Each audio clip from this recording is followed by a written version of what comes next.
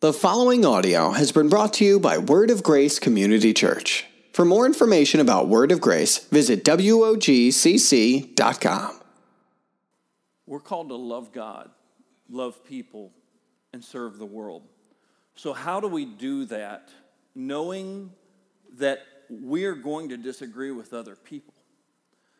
It's nice and fluffy, and it feels good to say, love God, love people, and serve the world. But living that out practically is a different thing because people will not always agree with you. People are going to push back against some way that you think or something that you want to do.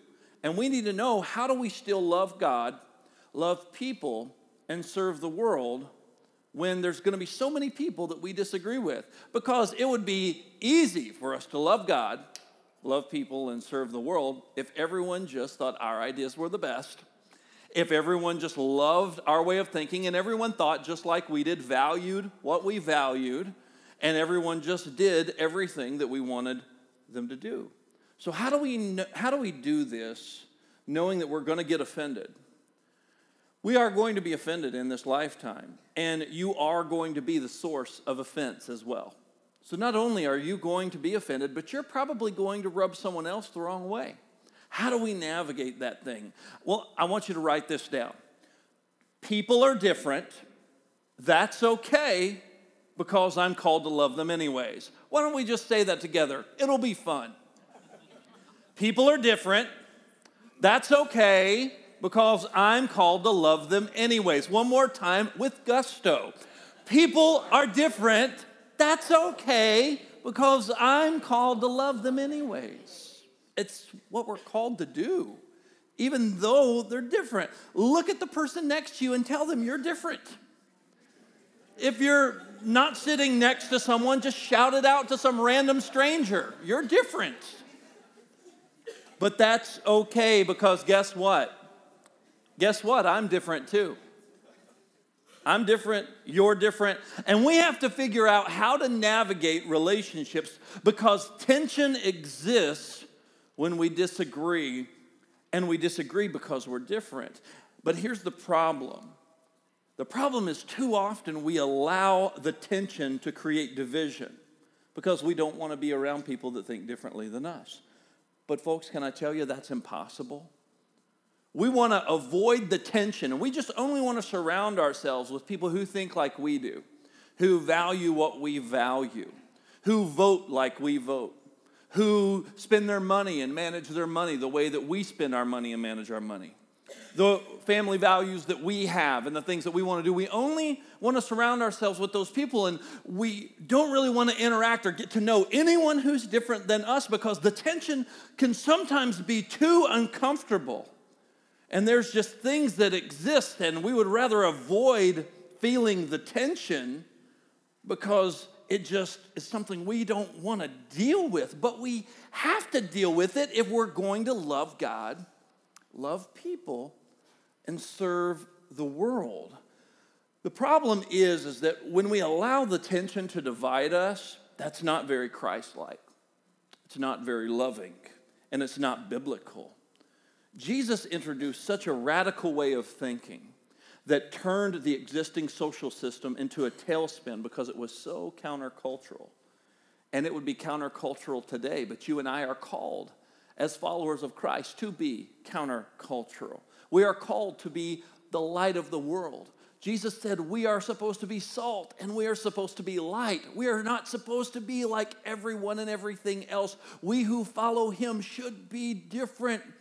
And we should love people the way that Jesus loved people and taught us to love and interact with people, especially, listen to me, not even when we disagree, but especially when we disagree.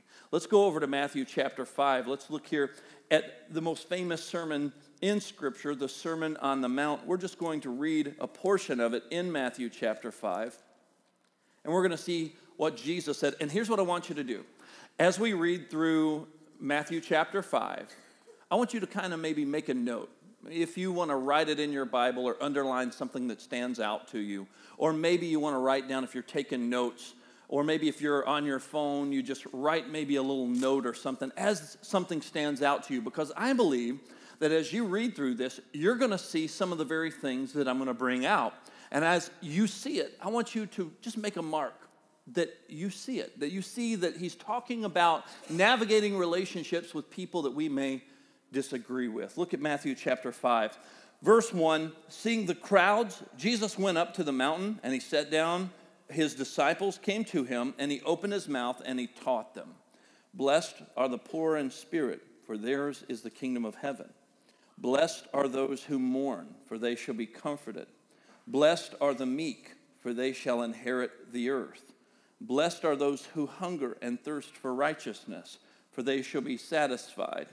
Blessed are the merciful, for they shall receive mercy. Blessed are the pure in heart, for they shall see God. Blessed are the peacemakers, for they shall be called sons of God. Blessed are those who are persecuted for righteousness' sake, for theirs is the kingdom of heaven.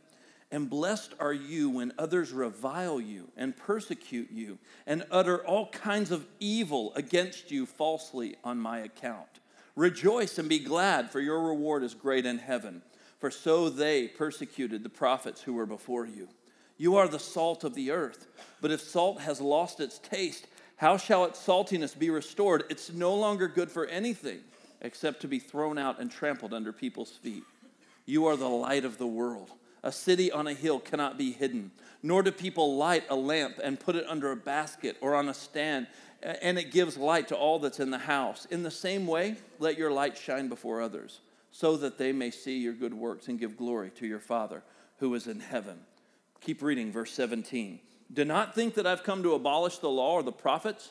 I say to you, until heaven and earth pass away, not an iota, not a dot will pass from the law until it is all accomplished. Therefore, whoever relaxes one of the least of these commandments and teaches others to do the same will be called the least in the kingdom of heaven.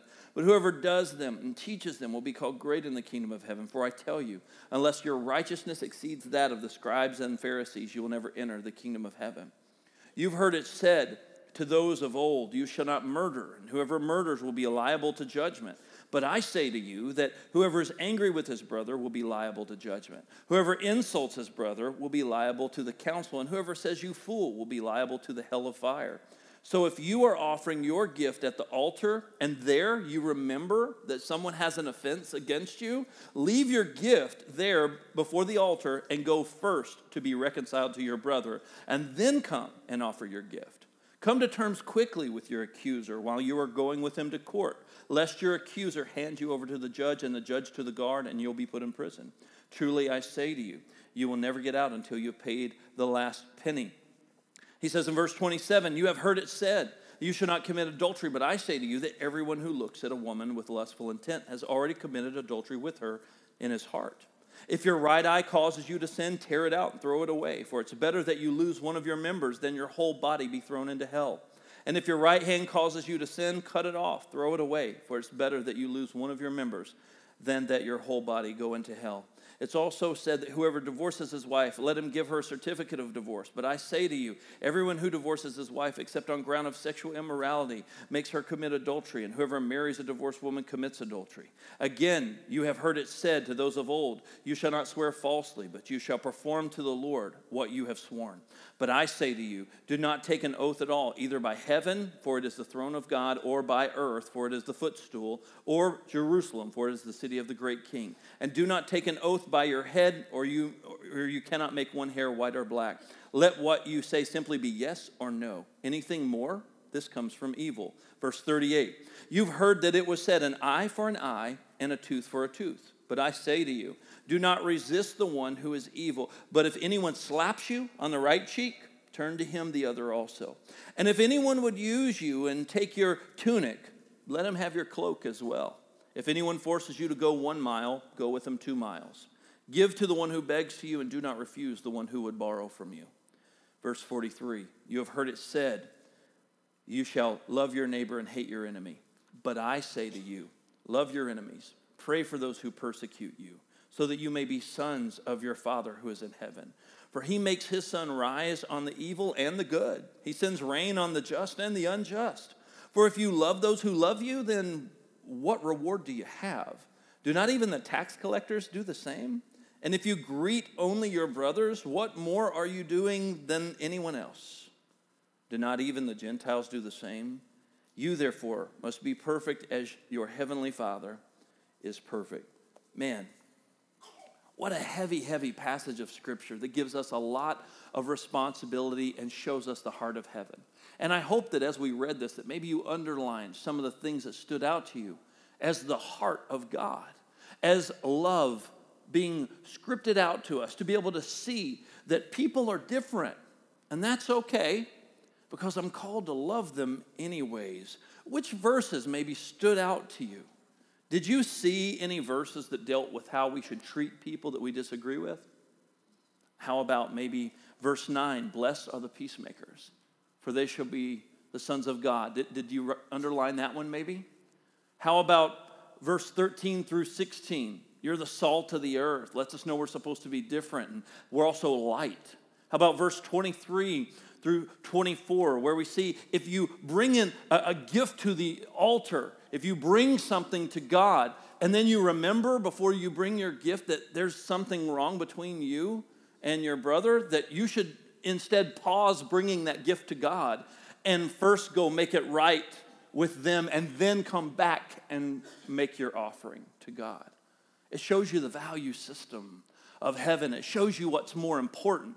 Because a lot of us can come to church and we can give things to God. Oh, God, I'll give you my time. Oh, God, I'll do something for someone else. But I just don't want to deal with that situation that's difficult, that tense relationship that I have, or that issue with my spouse, or I don't want to deal with that issue with that coworker or with that family member. But God, I'm going to give you everything. Don't you want everything? He says, actually, I'd rather you pause giving me that gift and go make this right, and then come back and give the gift. Isn't that a powerful verse of Scripture? This is Jesus teaching what matters most to God. God was not interested in the gift. He was interested in your heart making it right. Even as Jesus begins to re-examine what we had come to think was actually sinful. We thought that if we just didn't do this or that, if we didn't kill, if we didn't, commit adultery, that was good. And Jesus said, you've heard it said not to do these things, but you know what? That's not really what it meant. What it really meant was your heart needs to be steered away from this, because if you're looking at this woman this way, or if you're angry with your brother, it's basically the same thing as if you'd already done it. Kind of like, we all have Christian curse words, right? We have these words that are acceptable in Christian, circles that we can say, and we don't have to bleep them out. And I could say some of those words, and we wouldn't have to bleep them out of this sermon, because some of those words are acceptable in Christian circles. But then if we say another word that may be more offensive, oh my goodness, people get upset and leave the church over that. But here's the thing, if my heart was in the other word, but it's less offensive, which is God looking at, the actual word? Does God have like a list of words, like the naughty and like kind of okay, like these, you can say, those. Is that what God looks at? Does God go, this is PG-13, this is not okay? That's not what God looks at. He's looking at the intention of the heart. And it doesn't matter how people-friendly or public-friendly that word may be. If you say it and you have the intention of saying something more offensive, that's how God looks at it. God's looking at the intent. He's looking at the motive. He sees past all the other things that we can create that are socially acceptable. In this chapter that we just read, there's a theme throughout it. And the theme is that people are different. And they're going to treat us poorly. And there's going to be times where we're going to be persecuted, even for Jesus' sake. Or maybe people are just treating us, wrong. And Jesus teaches us how to respond. Love is the revelation of the heart of God. Love is the revelation of the heart of God. And Christ walked in perfect love towards everyone that he encountered, especially those he disagreed with. And we're called to do the same. Because here's the revelation for you today. You can love someone without agreeing with them. Oh, don't shout me down when I'm preaching good. You don't have to amen me on that. No, You can love someone without agreeing with them. This is the beautiful thing about love, is that it can transcend you disagreeing. That's how you can love your spouse, even though you may disagree with them. You can love your coworker. You can love your family member. You can love your Christ-following brother or sister that you may disagree with. You don't have to sync up on every single thing so for someone to be qualified for you to treat them a certain way or love them or have a relationship with them or treat them the way that God would want you to treat them. We have all these pre-qualifications that we put people through sometimes before we'll make the effort to try to love them. It's almost like you're not my type of person, so I'm not going to love you. I'm not going to give you the time of day. Or I'm going to treat you a certain way because you practice this or you think this way or you do this. And folks, I just wholeheartedly disagree with that, and I don't see that in Scripture. I understand we need to definitely have moral boundaries, and we see that in Scripture. It's very important for us to do that. But, man, I remember there were people that I've heard say things like, well, I'm not going to go eat at this restaurant because this person thinks this way or this person believes this way, and they work at that restaurant. Or, like, what? I heard that one of the cooks, practices this or does this. Well, what? Or are you going to go, seriously, in every restaurant that you go eat in? I need a list of all your beliefs. And if you're an atheist or, if you're homosexual or if you are, if you've ever been incarcerated or if you ever had this, I'm not eating at your establishment, Like, come on. But I've heard people say those things. Well, I'm not going to go over here because this person is there and they've done this or they do that. That's not Christ-like at all. I'm not going to go to this place, or I'm not going to interact with this person, or so-and-so's in the break room. I don't really agree with the way that they're living, and so I'm not going to spend much time with them. What would Jesus do, man? Who would Jesus spend time with? Let me tell you something. When Jesus was on this earth, he wasn't chasing around church people. He wasn't hanging out with people who had their moral act together. He was grateful that they had their moral act together, but he said, I'm here for the lost people.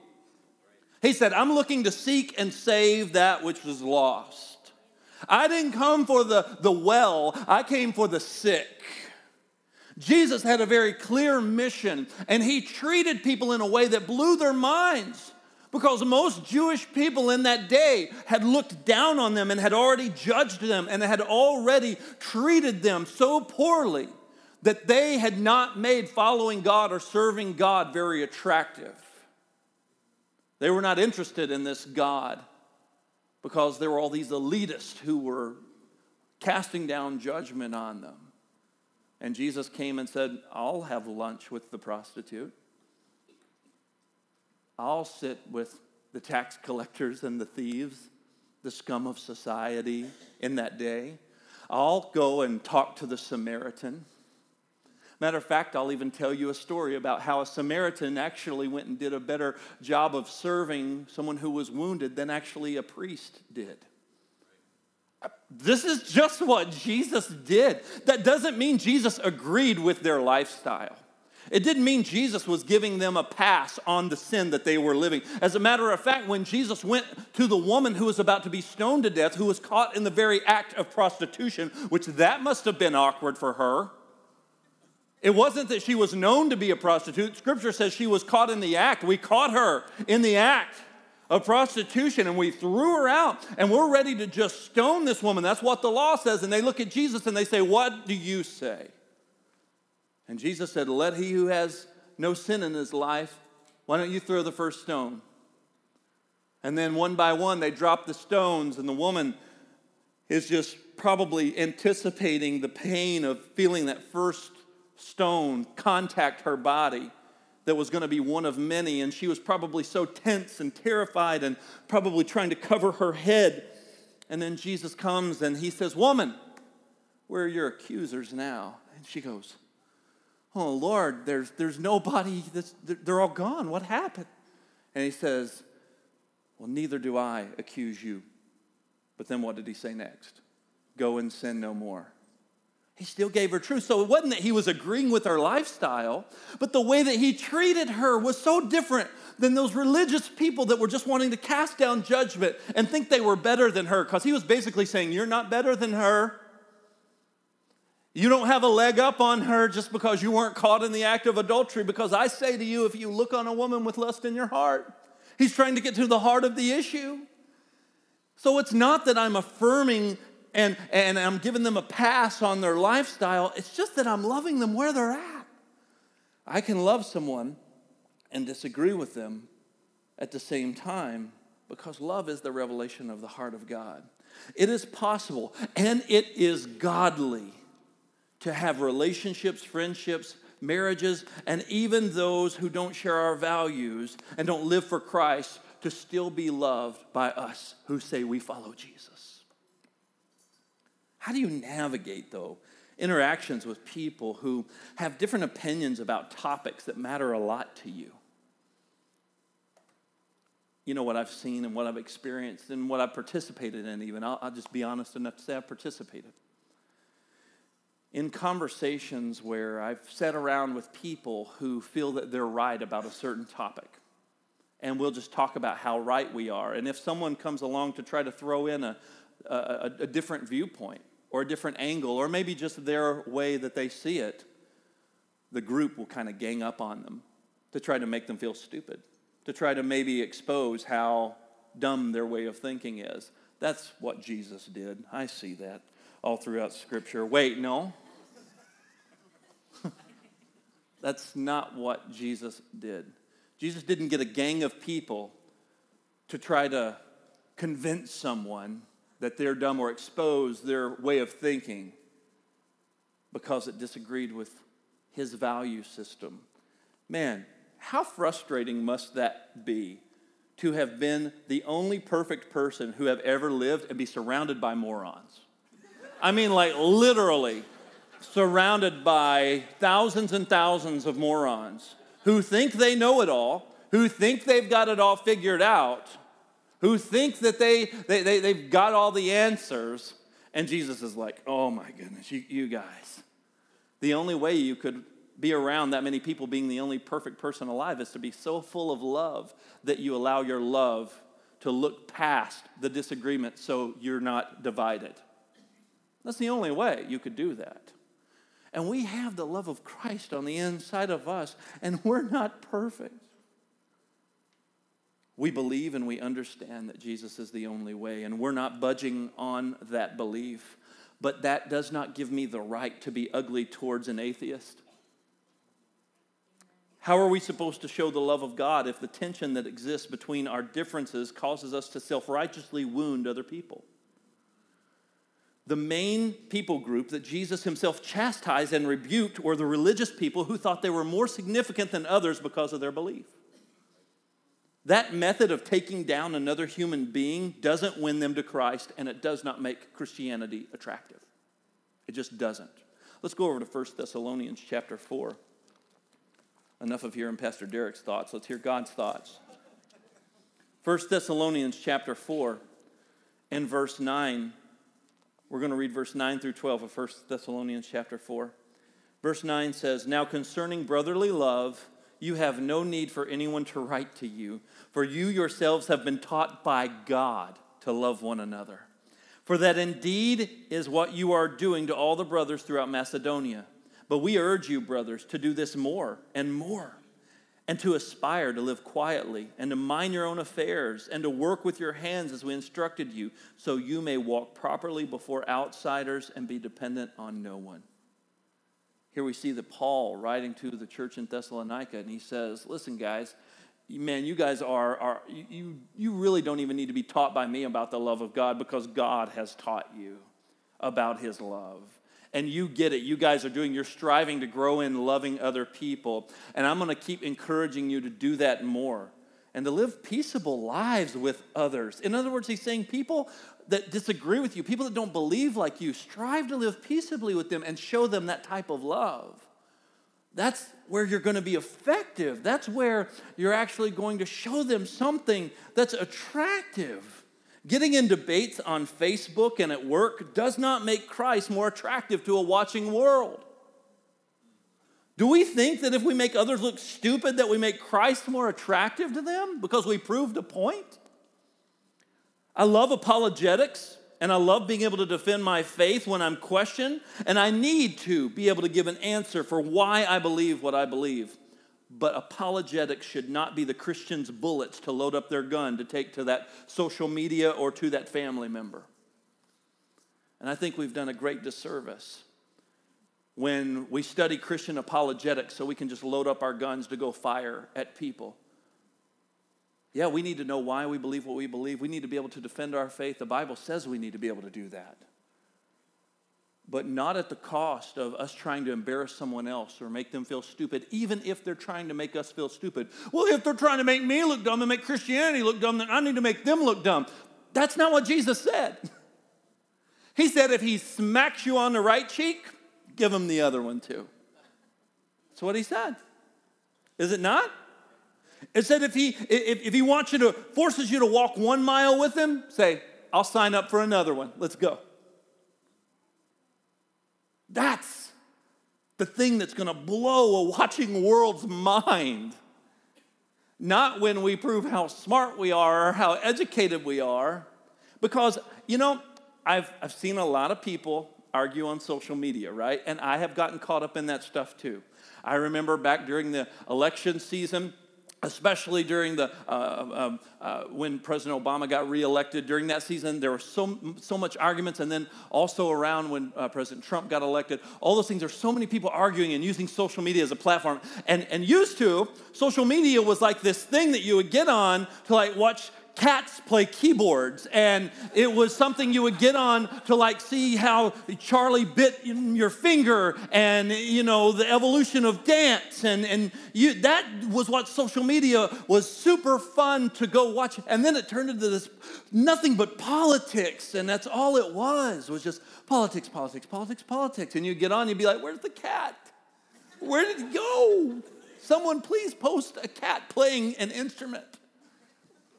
Because all I see is all of this stuff, and I would read some of the comments, and sometimes I get suckered into it. And I never, ever saw, not one single time, correct me if I'm wrong, maybe you've seen it, I never saw one person going, thank you for making this post, because I used to think differently, and now because of your post, I am completely converted to your way of thinking, and I'm going to vote this way because you did such a good job of giving such a compelling argument that it has changed my complete political view. Thank you for that. I appreciate that. I applaud your efforts. I never saw that happen. Maybe you did. I just saw a bunch of people arguing their side. That's all I saw. I never saw anyone go, you know what? You're right. That's really great. Thank you. I've completely changed. It was just people being ugly and vicious towards each other. And they can do it behind the screen of their phone and never see these people face to face. But yet it reveals the animosity that they have towards others that they disagree with. Because you would never be that vile to that person face to face. But yet it doesn't matter if you would face to face or not because it's in your heart. Are you hearing what Jesus was trying to show us? In Matthew chapter 5, he was trying to show you, you can hide it all, you can stuff it all, but it's still in your heart. And if you have a medium to let it come out, whether it's something you think you can control and be secretive about, and you can look at that woman in lust, or you can really be angry towards your brother and put on a smile when he comes around, or you can be ugly behind social media and then, hey, how you doing? He said it's really exposing your heart, and Jesus sees the heart. And he wants us to know that's not okay. Just because you can mask it and hide it, it's not right. You can love someone. And I know this is a revolutionary idea for some of you today. But you can love someone and disagree with them. It's okay because people are different, right? That's okay. And I'm called to love them anyways, right? You are going to have these relationships throughout the rest of your life. You're never going to get away from it. You're never going to get away from it.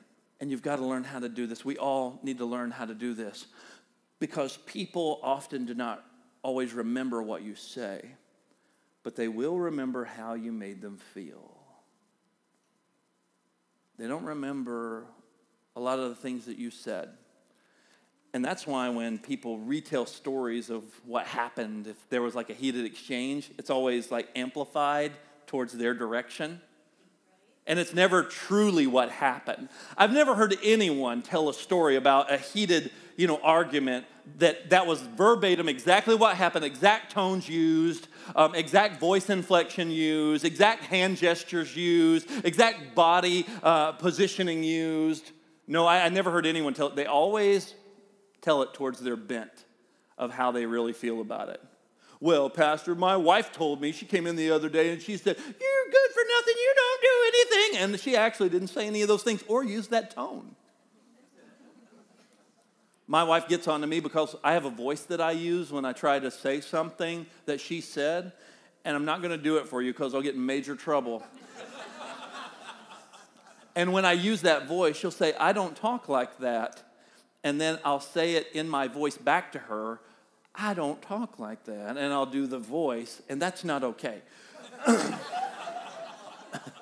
I do it just to pick at her. I don't do it to be ugly. I just pick at her.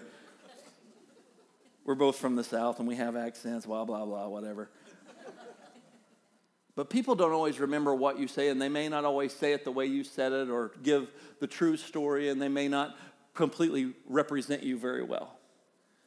But let me tell you something. People are going to remember how you made them feel, and that's what they're really communicating. When they use those voices or when they use those body gestures or when they use those that way they're describing what you said, even though maybe it wasn't verbatim, it doesn't matter your intentions. It doesn't matter what you were trying to get across. What really ultimately matters is how you affected them. What really matters is how you made them feel, because that's the part you're going to have to deal with. Because how many of us guys do this all the time?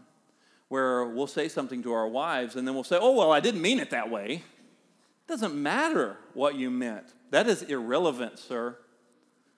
It is irrelevant what you meant. All that matters, and the thing you're going to have to fix, and the thing you're going to have to ask for forgiveness for, and the thing you're going to have to work through and work on is how you made them feel. Because they may not remember exactly what you said, but man, they remember the effect. They didn't go, oh, well, I didn't know your intentions were so pure. Oh, well, I'll just move on. Wouldn't it be great if relationships worked that way? But it's not how it works. All we remember is how the other person made us feel. And we need to say, I'm sorry, I would never want you to feel that way.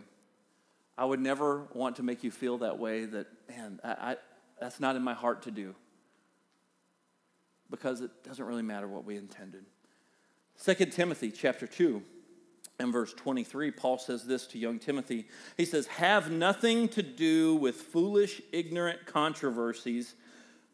You know that they breed quarrels, and the Lord's servant must not be quarrelsome, but must be kind to everyone, able to teach, patiently enduring evil. Oh my goodness. Patiently enduring evil. I think I just read that for the first time. Okay, verse 25. Correcting his opponents with gentleness. God may perhaps grant them repentance leading to a knowledge of the truth, that they may come to their senses, that they may escape the snare of the devil after being captured by him to do his will. Man, Paul was warning Timothy not to get caught up in trying to fix these false teachers' doctrine by arguing with them. That's what, in context, this is talking about. Paul was addressing, hey, there's false teachers, so you need to take responsibility for yourself. And you need to make sure that you are being the type of person who's studied to show yourself approved. That you're the type of person that is walking blameless, that you're striving to live this life of integrity. So your responsibility is for yourself. And when it comes to other people, don't get caught up in trying to argue with these false teachers. He said, don't get caught up in these foolish arguments. Don't get caught up in that. It was kind of like, he's warning him against Facebook, before Facebook. And he said, this is ignorant. They're ignorant controversies. They breed quarrels, and the Lord's servant must not be quarrelsome. But you really need to be kind to everyone. You need to be patiently enduring evil. And when you do correct your opponents, you do so in gentleness. So he did say, you can bring correction. It's not that you just have to take everything that somebody dishes out. That's not godly either, because Jesus didn't do that. But it's when we speak corrective words, when we speak truth, we do it with an attitude and a heart of love, not an attitude of arrogance. If love is at the core, we will always correct in a spirit of humility. You need to write that down. I need to write that down. If love is at the core, we will always correct in a spirit of humility. So how do I know if I'm being humble and if I'm confronting or disagreeing with someone, and my heart is positioned with humility? How do I know if I'm doing that? You will always be able to speak the truth in love if your goal is to help, not to be proven right. If your goal is to help, if your goal is to just speak that truth in a helpful way, not so someone will go, wow, you're right. Oh, wow. Wow, you are so smart. You are so right and I'm so wrong. You know what? I've counseled a lot of people, and when couples start to argue, I never see them just have this moment where they go, wow, you're so right. I was so wrong. You're so smart and handsome and educated. Wow, I'm so lucky. Not going to happen. Quit dreaming. So here's the thing. That can't be the goal. If that's the goal, for someone to come to that realization, you know what? You're going to struggle. You're going to struggle in your marriage. You're going to struggle in relationships. If your goal is for that person just to have this revelation that you are so smart and you were right all along, and then you can go, I told you so.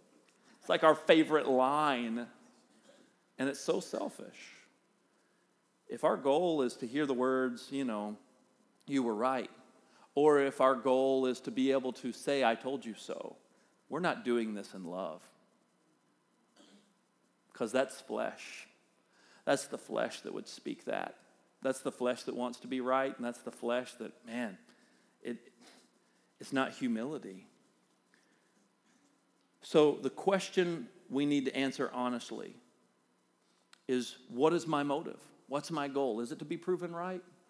And if it is, we need to stop. We need to stop arguing with whoever we're arguing with, whoever we're disagreeing with. We need to check our heart. And we need to say, God, I'm going to confess this sin to you right now. That in my heart, I'm more concerned about being right. And my attitude is following accordingly. Help me to have a heart to love this person, whether it's your spouse, whether it's a friend, whether it's a family member, whether it's a coworker. God, help me to do this because I need you right now. I need you to help me do this right now and do it right there in that moment. Got to spend a little bit of time with Ken and Nancy Nair before I took them back to Milwaukee so they could catch their flight the next day. And he told me something that scared me a lot. He told me, he said he gave his wife permission to tell him when he was not being Christ-like. And he said, I gave her permission to tell me at any given time. She said, well, what if we're out in public with people? He said, I don't care. I want you to tell me. He said, because I want to be aware of when I'm getting over into my flesh and I'm not being Christ-like towards you. And he began to do that. And the first time she did that when they were out to dinner with friends, he said it got awkward. He said it got awkward for them and their friends. He said, but she just gently said, Ken, you're doing it. He said, doing what? It. Oh, well, I don't want to do that. I'm sorry. Thank you for making me aware. And the other couple that they're having dinner with is like, what? What did he do? He said, people didn't want to go out to eat with us anymore. He said, but I didn't care, he said, because my priority was being Christ-like. And he said, and I wanted to be Christ-like. So I think that for us to be aware, we have to say, God, help me to see when I'm not being Christ-like towards another person, whether it's my spouse, whether it's a friend, whoever. God, help me to be able to recognize when I'm not being very loving. Because if love is the revelation of the heart of the Father, then I want to make sure my life is revealing the heart of the Father, because guess what? He's a lot better than I am. And his ways are higher than my ways. And I would rather show people the love of Christ than me get to hear those words that I can get so addicted to. You're right. Amen, somebody? You know, it's even hard for me as a pastor sometimes. Sometimes we'll talk in a staff meeting. I'll say, hey, what did you guys think about the weekend service, And they're like, the music was good. It was, good attendance, and people seemed to really, connect well that weekend with what was going on. Yeah, but I really want to know what they think about the sermon, right? And I'm like, hey, and what else? Yeah, the sermon was good too.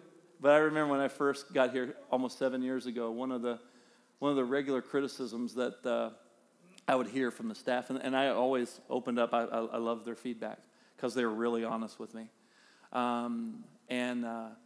They said, Pastor, you need to be careful about asking for people to say amen all the time. And I was like, what? What do you mean? And I began to think about it, and I understand what they were saying. Sometimes we can ask people to always respond and do what we want them to do, can't we?